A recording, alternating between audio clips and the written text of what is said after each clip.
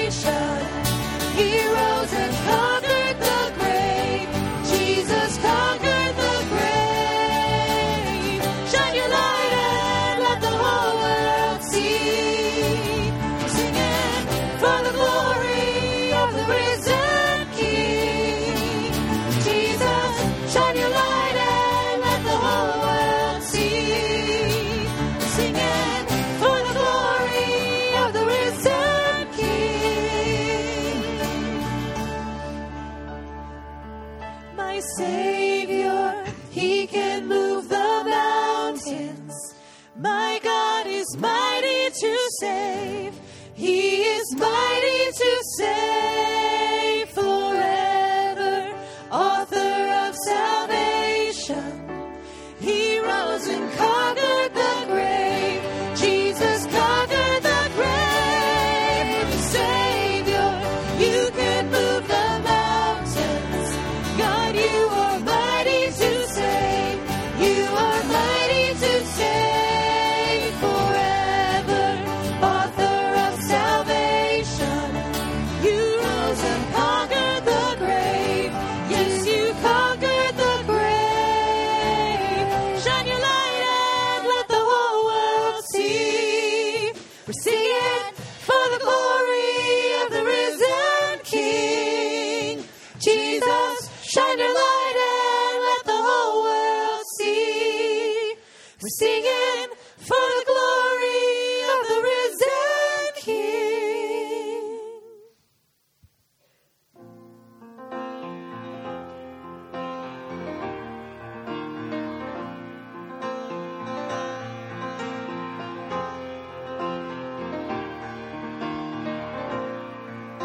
Come praise and glorify our God, the Father of our Lord. In Christ He has in heavenly realms His blessings on us poured. For pure and blameless in His sight, He destined us to be. And now we've been adopted through His Son eternally. To the praise of your glory, to the praise of your mercy and grace, to the praise of your glory, you are the God who saves.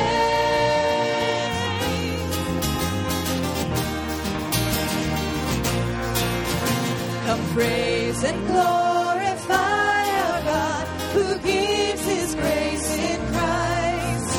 In Him our sins are washed away, redeemed through sacrifice. In Him God has made known to us the mystery of His will, that Christ should be the head of all, His purpose to fulfill.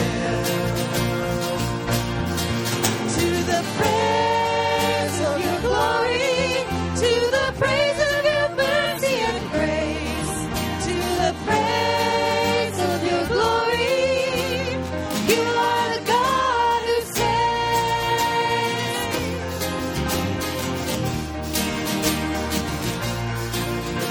Come praise and glorify our God, for we believed the word, and through our faith we have a seal, the Spirit of the Lord. The Spirit guarantees our hope until redemption's done, until we join in endless praise to God the three in one.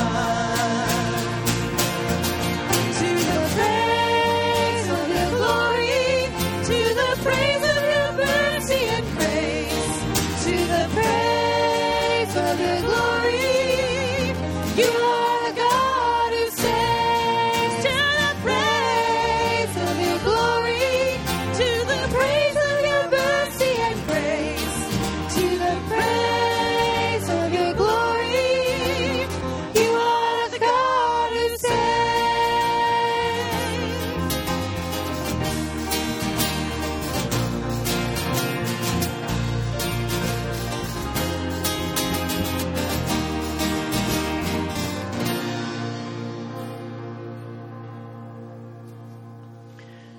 Father, we thank you that you are indeed the God who saves. We've come today because we want to declare who you are and we want to declare our allegiance to you and to each other. So we pray that you would be glorified in our worship today. And we ask this through Christ.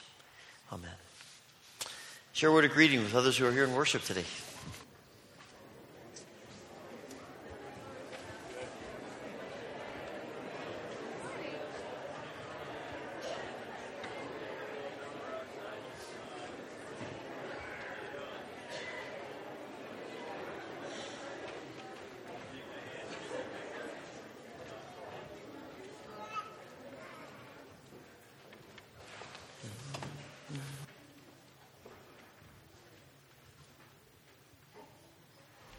I sort of feel like this morning I got a little taste of what's going to be happening, Lord willing, on March 23rd through April 1st. I woke up at about 6:30, although at 5 I noticed there was some power in my house, but at 6:30 there wasn't. And so we called in at about 7:15 and said there's 102 homes without power and it'll be restored soon. I began to whine and complain and wonder, do I want to go to church because I can't shower? And I was just thinking about all these inconveniences and excuses I could make to maybe justify not being here, although I wanted to be here. But I was just a little wrestling match going on in my little heart. And finally, I just took a shower and made enough hot water, and I made sure, Cindy's not here, just Sia's not here, so that implies I took too much hot water. But what that has to do with what I want to share with you, March 23rd through April 1st, last week you noticed in the bulletin inserts, and this week you see in the flyer, not in a flyer, but in your bulletins, college students, we have a privilege of going to the Union Beach, New Jersey area, where back in October, their homes and their families and so many things are just destroyed and wiped out. In Union Beach alone, there are still 2,200 homes that need to be renovated. 300 still need to be demolished. The area is just devastated by the superstorm or Hurricane Sandy. And the most it'll cost you as a college student to go will be $200, but it may even be less. The church, Global Partners, have already contributed some funds to help cover the expenses. We'll leave in the morning, mid-morning on the 23rd of March. We'll go there, and essentially we're going to be, one thing we'll be doing is building a playground for the area and try. There's some children that are just, missing things and of that nature. There'll be some other opportunities of maybe Protect's ministry is sharing with the children or some of the people, families or whatever. But if you're interested, please take time. There's some flyers in the back there on the table. Grab these as you leave and fill these out and send these in. We don't have a lot of time. It took a while for that to come together to go. I just really felt in my heart that would be the place for us to go this year. So if you are interested, please take time, grab one of these, fill it out, and send it in. If you are a couple and would like to go along and help out in the process, driving the van or whatever, see me about that as well, all right? Thank you very much. Thanks, Kevin. Just a couple of things to mention. This Wednesday, actually the next 2 Wednesdays, because of school breaks, our Wednesday night children's programs will not be meeting, and they'll resume on March 6th. Just note that. Also, small groups continue to meet, and I'm also getting ready to host a membership class. So if you're interested in knowing more about membership or being part of that class, let me know this week as we put that together.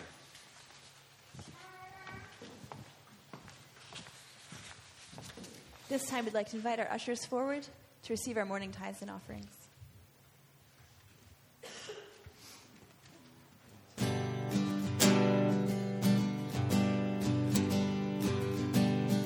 You hear me when I call. You are my morning song. Though darkness fills the night, it cannot hide the light. Whom shall I fear? You crush the enemy underneath my feet. You are my sword and shield. Though troubles linger still, whom shall I fear? I know who goes before me. I know who stands behind. The God of angel armies is always on my side. The one who reigns forever, he is a friend of mine. The God of angel armies is always by my side.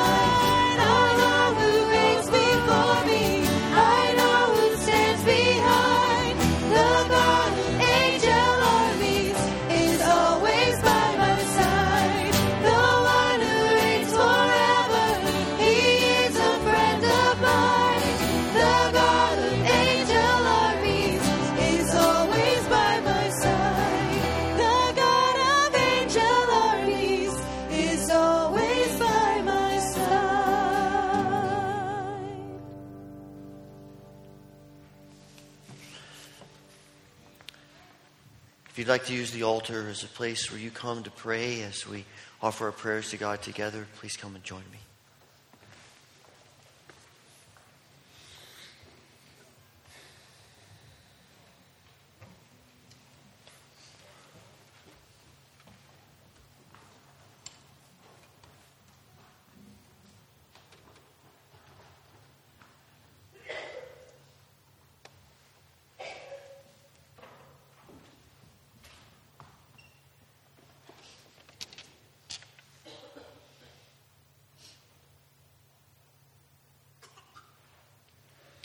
Father, we come today and we ponder who you are.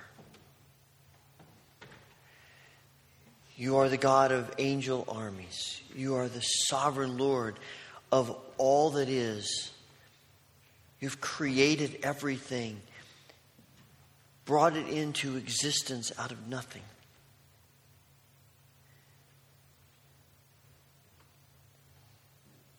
You rule over everything. You have no equal, no rival. You are the Almighty One. And we come and we worship you as the great God of all. And then we are reminded that you, the great God, loves us. He cares for us and wants relationship with us so much that you send your Son, Jesus Christ, into this world, and that he eventually goes to the cross for our sins, that we might know you and be known by you. It is overwhelming to contemplate the depths of your love for us. And today we come in gratitude and thanksgiving for all that you have done. And we come again declaring our desire to know you and to follow you and to serve you and to live our lives for you. We recognize how often we fall short of those goals and dreams. And we pray for your forgiveness and for your grace in our lives. We pray, Father, not only for ourselves, but for what Christ means in this world. We know that there are things in our lives in which we feel the weight of the reality of life in this world, the burden, the struggle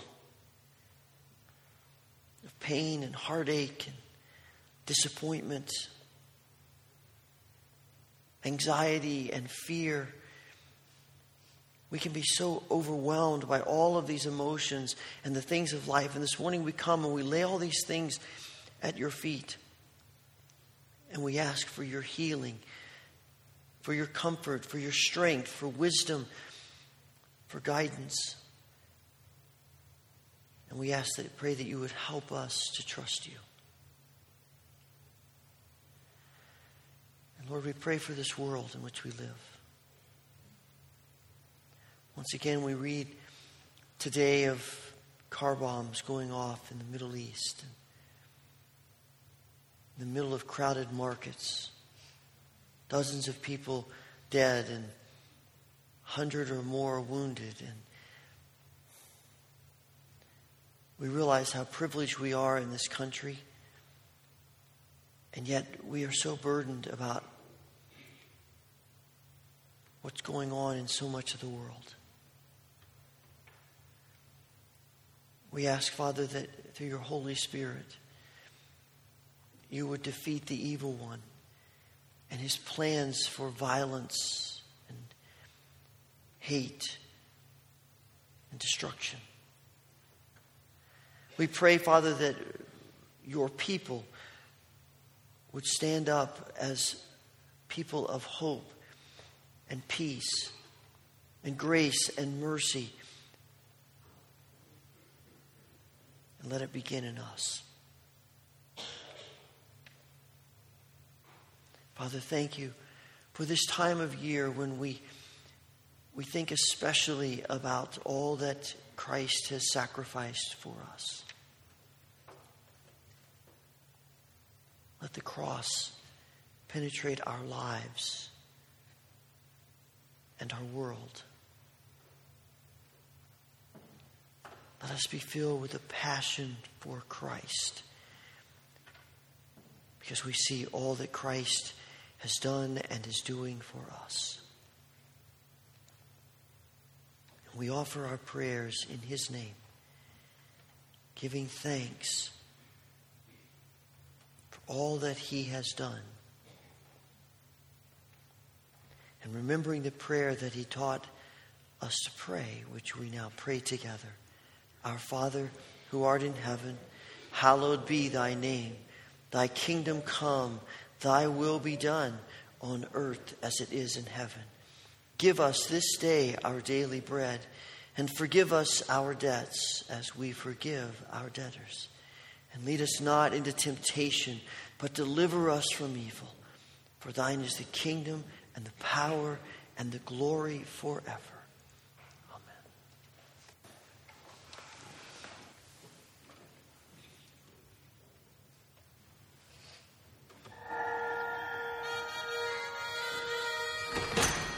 Early in the morning, Jesus was taken from Caiaphas' house to the governor's palace. The Jewish authorities did not go inside the palace, for they wanted to keep themselves ritually clean in order to be able to eat the Passover meal. So Pilate went outside to them and asked, "What do you accuse this man of?" We would not have brought him to you if he had not committed a crime. Then you yourselves take him and try him according to your own law. We are not allowed to put anyone to death. This happened in order to make come true what Jesus had said when he indicated the kind of death he would die.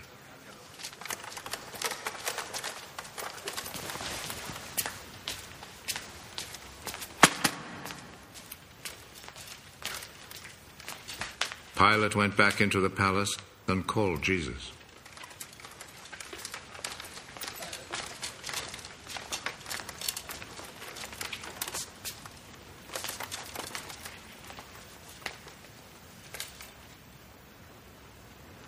Are you the king of the Jews? Does this question come from you? Or have others told you about me? Do you think I'm a Jew? It was your own people and the chief priests who handed you over to me. What have you done? My kingdom does not belong to this world. If my kingdom belonged to this world, my followers would fight to keep me from being handed over to the Jewish authorities. No. My kingdom does not belong here. Are you a king, then? You say that I am a king. I was born and came into the world for this one purpose: to speak about the truth. Whoever belongs to the truth listens to me. And what is truth?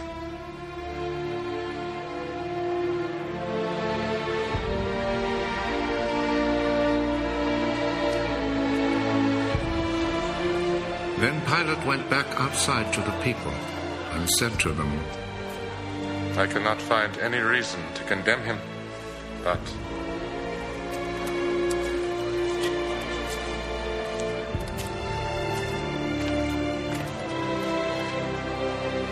according to the custom you have, I always set free a prisoner for you during the Passover. Do you want me to set free for you the King of the Jews? They answered him with a shout, Give us Barabbas! Give us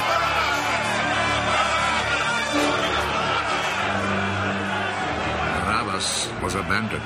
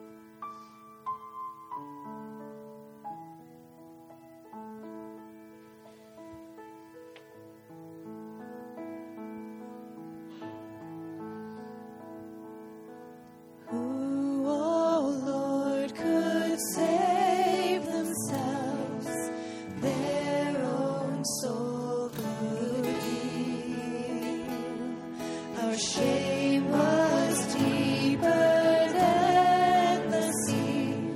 Your grace is deeper still. Who, oh Lord, could save themselves? Their own soul could heal. Our shame was deeper than the sea. Your grace is deeper still. You alone can rescue. You alone can save. You alone can lift us from the grave. You came down to find us, let us out of death. To you alone belongs the highest praise. Please stand with us. You, oh Lord, have made a way, the great divide you healed. For when our hearts were far away, your love went further still. Yes, your love goes further still. You alone can rescue. You alone can save. You alone can lift us from the grave. You came down to find us, let us out of death. To you alone belongs the highest praise. You alone can rescue. You alone can save. You alone can lift us from the grave. You came down to find us, let us out of death. To you alone belongs the highest praise. To you alone belongs the highest praise. To you alone belongs the highest praise.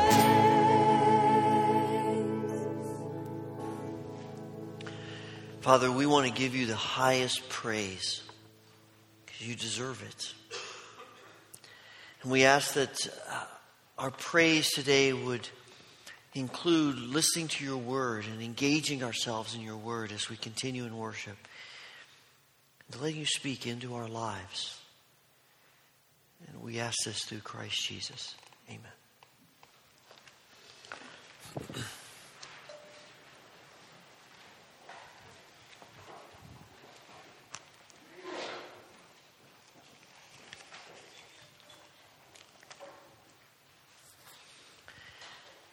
It's funny the things that we remember from our childhood. Now, there are some things that are, they're big events, and it makes sense that we would remember them. That family trip to Disneyland, or, the time where you had the opportunity to go to some big event, and it's one of those things that you'll never forget even as you're doing it. But I'm thinking about just the everyday events of life that stick in our minds. Those things that we think back and ask ourselves, why in the world do I remember that? I have one of those from 6th grade. Completely ordinary day. In fact, it was the first day of 6th grade health class. And, health class is taught by, at least in our school, is taught by the PE teacher, the boys' PE teacher. And so our class happened to meet in the home ec room. And of course, the home ec room was larger than most of the classrooms. It had a couple little kitchens with stoves and sinks and things. And there was a whole section over here with sewing stuff. And all the things you think about in 6th, 7th, and 8th grade home ec class. And this room had 2 doors to it. And one door was just an open door, like you walk into a classroom, you walk in and you're in the big room. But the other door had a little hallway that when you came from the outside, the normal hallway, you walked in the store and you went through this little hallway entrance. And on the sides were these tall cabinets, and they were filled with all kinds of home ec stuff. You know, things for sewing class and things for cooking class. It was filled with all kinds of things. And the home ec teacher was, I don't know, what word I use? Quirky.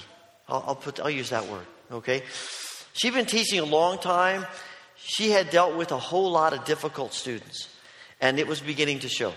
As a sixth grader, she might have been 40 years old, but as a sixth grader, she seemed 75 to us. You know how that goes. But she'd been teaching a long time, and it was beginning to wear on her nerves, you could tell. And so she was very particular about her room. And so on this first day of PE class, the teacher sets down the rules and the guidelines of the classroom. And one of those rules was nobody enters or exits the room through this door with the little hallway. Because the home ec teacher doesn't want anybody messing with her stuff in those cabinets. So don't go that hallway. And I remember him lecturing us about this over and over again. You use this main door.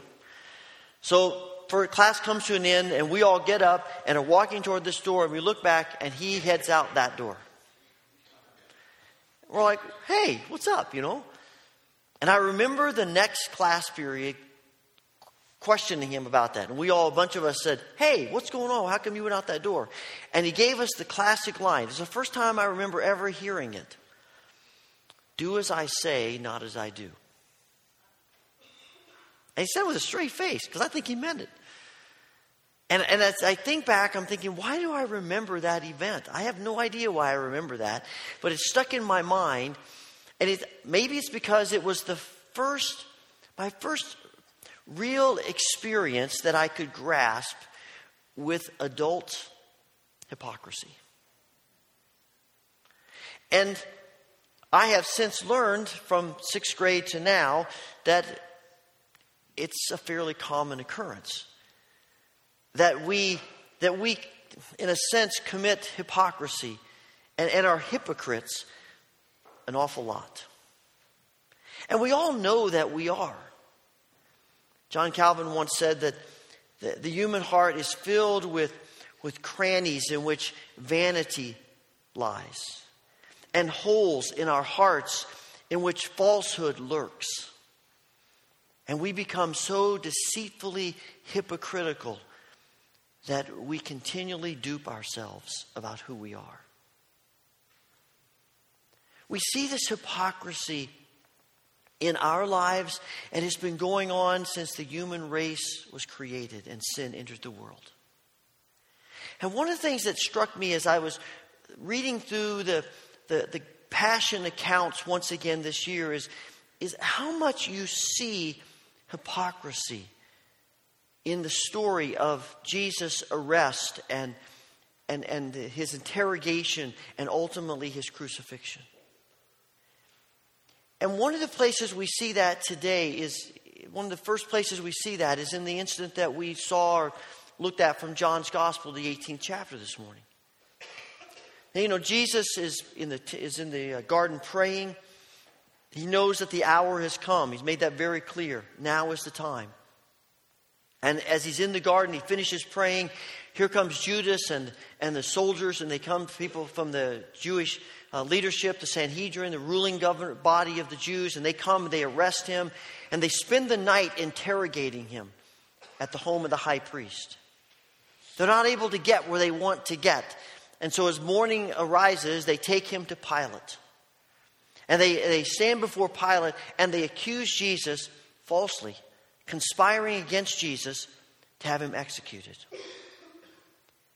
And what is so ironic to me in this story is that here are these Jewish leaders conspiring for the execution of an innocent man, and yet John tells us that they won't go into the palace of Pilate because they want to be able to eat the Passover that later in the day. Now, the Passover is a big deal. There's no doubt about that. I was trying to think of how to equate the Passover with our lives. You know, the Passover comes out of God rescuing the people from Egyptian slavery. it is something God continually brings up to them. I'm the God who brought you out of Egypt. I'm the God who rescued you from slavery. I'm the God who brought you out of Egypt. He reminds them over and over again. The part of that was the Passover meal. That they put blood on the doorpost so the angel of death passed over their homes. And they ate this meal in haste. It was a special meal. And every year on that day, the Jewish people were to eat the Passover meal to remind them of what God has done for them. And so it's a big deal. And as I was trying to think of equating that, maybe the closest we can come to it is Christmas. That something happened to you that you were unable to celebrate Christmas with your family. And not because you were out of town, not because you were sick, but just because you were excluded from it. And so while your whole family is opening gifts and having this big Christmas dinner, you're sitting in your room not being able to participate. Hearing everything, knowing what's going on, and being excluded from it. That's a glimpse of the importance of Passover. And there were rules about who could celebrate Passover and not. And if you were unclean, that could last anywhere from 24 hours to 7 days or sometimes longer than that. And only people who were ritually clean were allowed to celebrate Passover. And one of the Jewish rules was that if you entered a Gentile house, you became unclean. And there's a whole convoluted thing of how they got to that point, but that was their law at that time. You enter a Gentile house, you're now unclean. And so if they entered Pilate's palace, that would make them unclean and they would not be able to eat the Passover. And so here you have this amazing picture of people who say, we're not going to go into Pilate's palace. We're not going to break that law of God. But we have no problem conspiring to execute this innocent man. Now here's the thing. This is really not about the Jewish leaders. What we're talking about today is about how often we resemble them. And the subtle ways in which duplicity and hypocrisy sneaks into our lives. James Emery White tells about a time he spent in Oxford studying. And one of his favorite places to go was the Eagle and Child Pub. This was the place that C.S. Lewis and J.R. Tolkien and others of the Oxford group would come together, and they would share their stories and talk about their work and spend time together. Usually met there once a week. And it is one of those tourist stops that people want to visit when they go to Oxford. And so they are. So he was sitting in there one day. He sat at his usual table, and here came a group of tourists. They came in, they left, and he hears the owner of the pub complaining about them. It's idiot Christians. He actually used more colorful language, but I won't use that. There's idiot Christians coming into the pub. And so White, he kind of knows this guy a little bit. He'd been there enough. And he said, so what's up? Because he said, you see these menus? He said, I paid £2 a piece for these nice menus. I ordered hundreds of them. I have 10 left. Because these Christians keep coming in and stealing them. He said, really? Stealing the menus? He says, yeah. I said, so I made some paper ones, just copies of them to you, give to them. They can take them, have them. But they don't want those. They want the nice ones. And he said, White said he looked around the wall and there were all kinds of plaques and pictures. There were autographed things by Lewis and Tolkien and others, and a letter that all of the Oxford Club had signed. And he said to the guy, I'm wondering why they don't take those things. He goes, oh, they would. He said, but those are replicas. He said, I'm not putting up the real ones because they'd be gone in a day. And he said the most amazing thing is these people who come and they want to commemorate Lewis and they want to come and visit these places where Lewis spent so much time. These people are all Christians, right?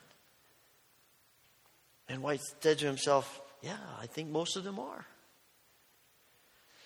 He said it struck me the interesting dynamic that there's probably a lot of these people who come wouldn't think of sitting down and drinking a pint of ale. But they have no problem stealing things from the proprietor of this pub. And we know how easy it is to rationalize the things that we do. and to see obedience to God in ways that justify our actions. You see it throughout history. I mean, the Crusades are a perfect example of people who felt justified and felt like they were doing the right thing for the kingdom of God by going out and massacring Muslims. I mean, Martin Luther, great leader of the church, this great man used of God, gave his blessing to persecuting, even murdering Anabaptists who disagreed with his perspective. You know, think about the times when we come together for worship and we have these great times of worship, then we walk out and we treat each other poorly. And we don't make the connection of, we just had a great prayer meeting and that ought to change how I act. Because we've done our duty.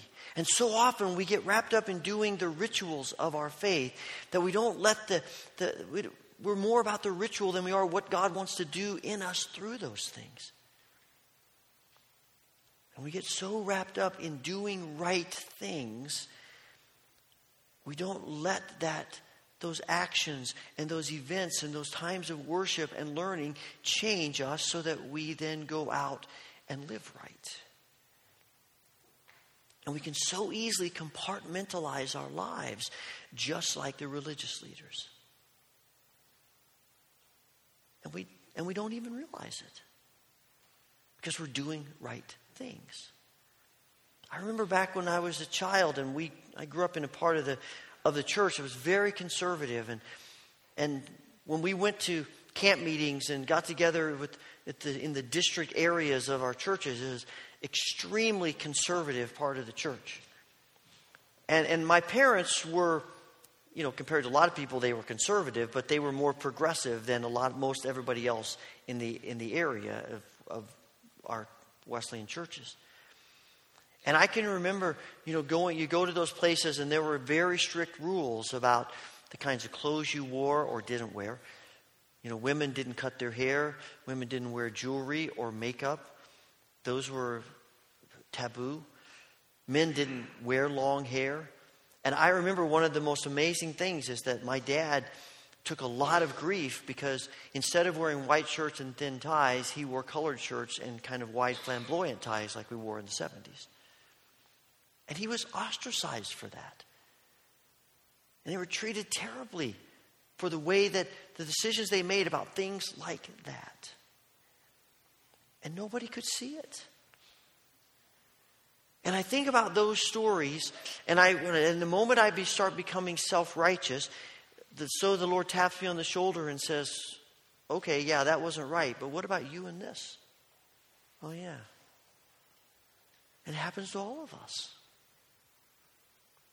And in fact, we are probably never more susceptible to hypocrisy and duplicity than as we begin to know more and more about God. Because the more we know, the more we get attached and connected to some of the rules and the rituals that are intended for our good, but those become the measuring sticks of spirituality. Do you do this or you do that? And we judge our spirituality based on whether we do these things, not whether we are really living in openness to God. And you can pick whatever the things are that you want to pick. But we do them because arrogance can so easily creep into our hearts and our souls. John Wesley used to talk to his people about the, of course, what he called sanctification or holiness or the second work of grace, whatever language you want to use to describe it. But boil it down, it is having a closer relationship with God. It is God doing something in a person's life that they become more and more like Christ, which obviously is a good thing. We're changed, we're transformed in significant ways. And when that would happen to people in the Methodist churches, Wesley encouraged people to share about it because it encouraged other people to think they could have something like that in their lives. But he encouraged them hesitantly. Because he had watched so often people stand up and share in the meetings about their experiences with God and see them sit down and walk out and be filled with arrogance. Because it was such a short trip from look what God has done for me to look at me. And that arrogance seeps into our hearts. And it causes us so often to be susceptible to hypocrisy. We think we've arrived. We think we've figured it out. We are convinced that we understand, and we're all about formulas. And so if you follow these formulas, then you're good. And it's not that the formulas are bad. It's just that the formulas aren't going to save us. They're not the end. They are a part of getting us to the end. It seems to me that there is this formula of our lives that I do think is true. And it goes something like this. Obedience to God plus mistreating other people equals disobedience to God. Obedience to God plus mistreating other people, however you want to define that, degrading them, being hateful toward them, whatever. Obedience to God plus mistreating people equals disobedience to God. It's like throwing an odd number into a whole list of even numbers. You can have 100 numbers and 99 of them are even. You add one odd number into it and the answer is going to be odd. And no matter how much we follow the rules, if God isn't changing our hearts, if God isn't changing the way we treat other people, then what are the rules really doing for us? Are we truly, really obeying God? Or have we become deluded and confused and actually duplicitous? Reinhold Niebuhr said most of the evil done in this world is not done by evil people. It's done by people who see themselves as good. And we start getting connected to a cause or an idea, and we become enamored with that cause and that idea, and we will do anything possible to protect that cause and that idea. And that includes even things that we may do against other people. Because the ritual, the idea, is more important than anything else. And we look at that and we say, well, okay, what's the answer to that? And for some people, the answer is just don't worry about obeying God anymore. Just skip it. Forget about it. Doesn't matter. I'm not sure that's exactly what God has in mind for us. I don't think the answer is, who cares? Do what you want. I don't think that's what God is intending for us. The problem is not what God is asking of us. The problem is our hearts about obedience. And it seems to me that the only solution we have to this struggle with hypocrisy is the cross. It is coming before the cross once again and surrendering ourselves and acknowledging our weakness and our struggle and our humanness and our sin. And in Christ, who is crucified, finding what we need. It is only through the cross of Christ that we have hope to be different. It is only as we come to the cross in humility and in weakness and in acknowledging our struggle that God can change us and work in us. And we can actually see change take place in us. As Jesus stands before Pilate, falsely accused, in that moment, it would have been so easy for him to turn to those religious leaders and say, do you realize what you're doing here? Do you see how crazy this is? But he doesn't. He surrenders himself to the cross.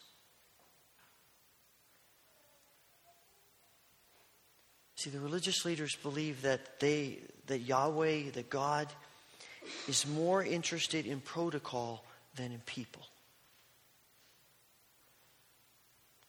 That God is more interested in rituals than righteousness. That God is more interested in knowing what is right than in doing what is right. And they are wrong. And the only way for us to truly grasp that and to live that and to let God change us is to continually surrender ourselves to the power of the cross. In Philippians chapter 3, Paul is writing to the church there in Philippi about people who have come into the church and are telling them that it's all about the rituals. It's all about the things that you do. And he says, look, if anybody could brag about what they do, it would be me. And he gives them this litany of his heritage and all the things that he has done and his background and all that he's learned and all of the accolades about his life. And then he says, but it doesn't mean anything. All I want is Christ. I want to know Christ and the power of his resurrection, and I want to engage myself in his sufferings. Because the power of life and the power of righteousness is in surrendering ourselves to Christ, who surrendered himself for us. And as important as the laws of God are, and as important as obedience is, we keep coming back to Jesus' description of the law and obedience. Love. Loving the Lord your God with all your heart, soul, mind, and strength, and loving your neighbor as yourself. It is about, in the words of Craig Barnes, glorifying God by becoming tributaries of God's love in this world. If we really want to obey God, ultimately it is going to bring us back to loving God and loving others. And instead of seeing our relationship with God as a checklist, we see our relationship with God as love and surrender and giving of ourselves to him and to each other. David Schrader once said, in the church there are two kinds of people. There are hypocrites and there are forgiven hypocrites.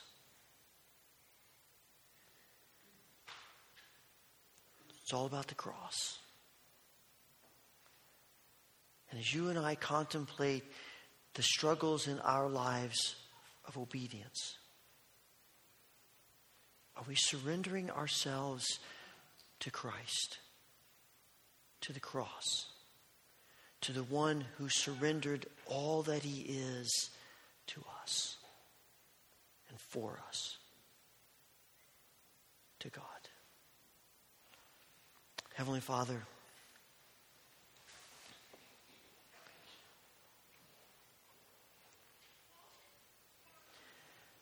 in this moment of silence,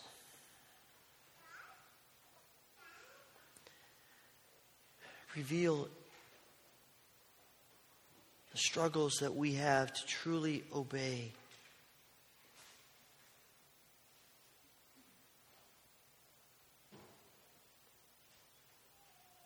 Help us to hear you.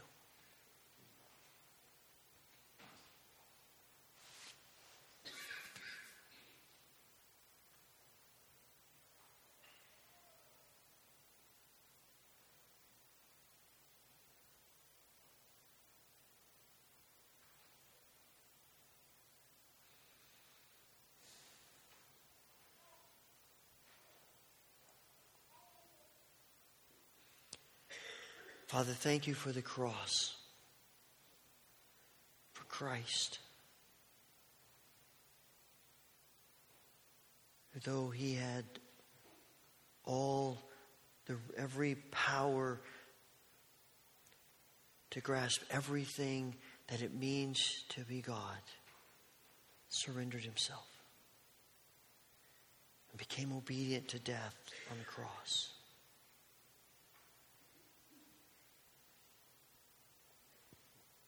Let this be our minds and our hearts, that we might know the joy and the freedom of life with you and with one another.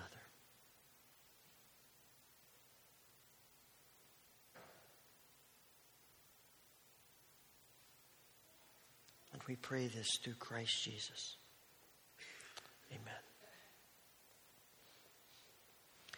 And we're going to sing as we conclude this morning, but if you'd like to just spend a little bit more time praying, altar's open, you can sit in your seat.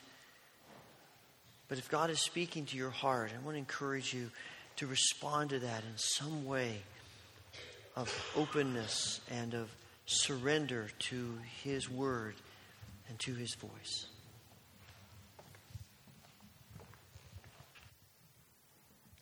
Please stand as we sing.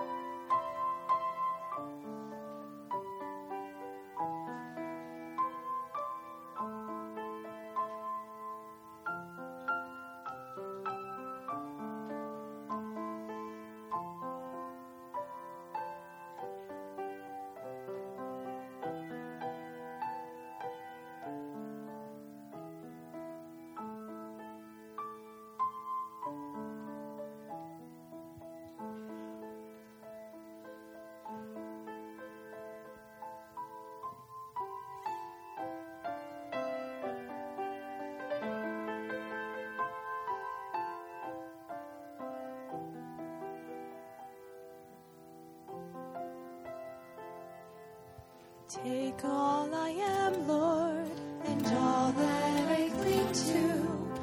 You are my Savior, I owe everything to. Take all the treasures that lie in my storehouse. They cannot follow when I enter your house. So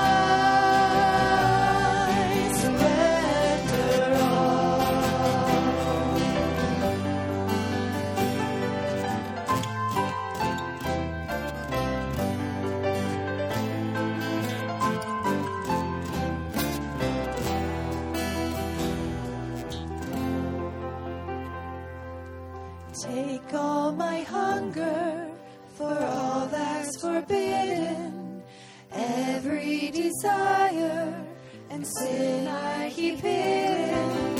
Search me and know me, I want to bring to you a life that is holy and sanctified through you. So I surrender all to you. I surrender all.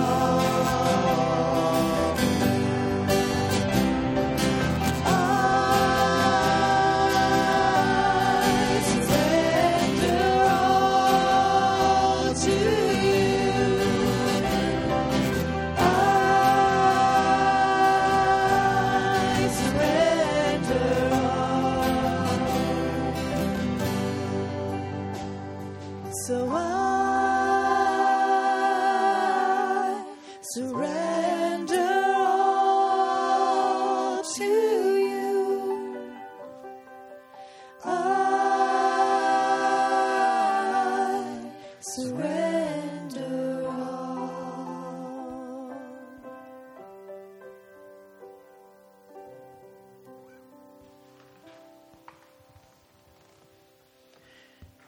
May the grace of the Lord Jesus Christ, the love of God, and the fellowship of the Holy Spirit be with you now and forevermore. Amen.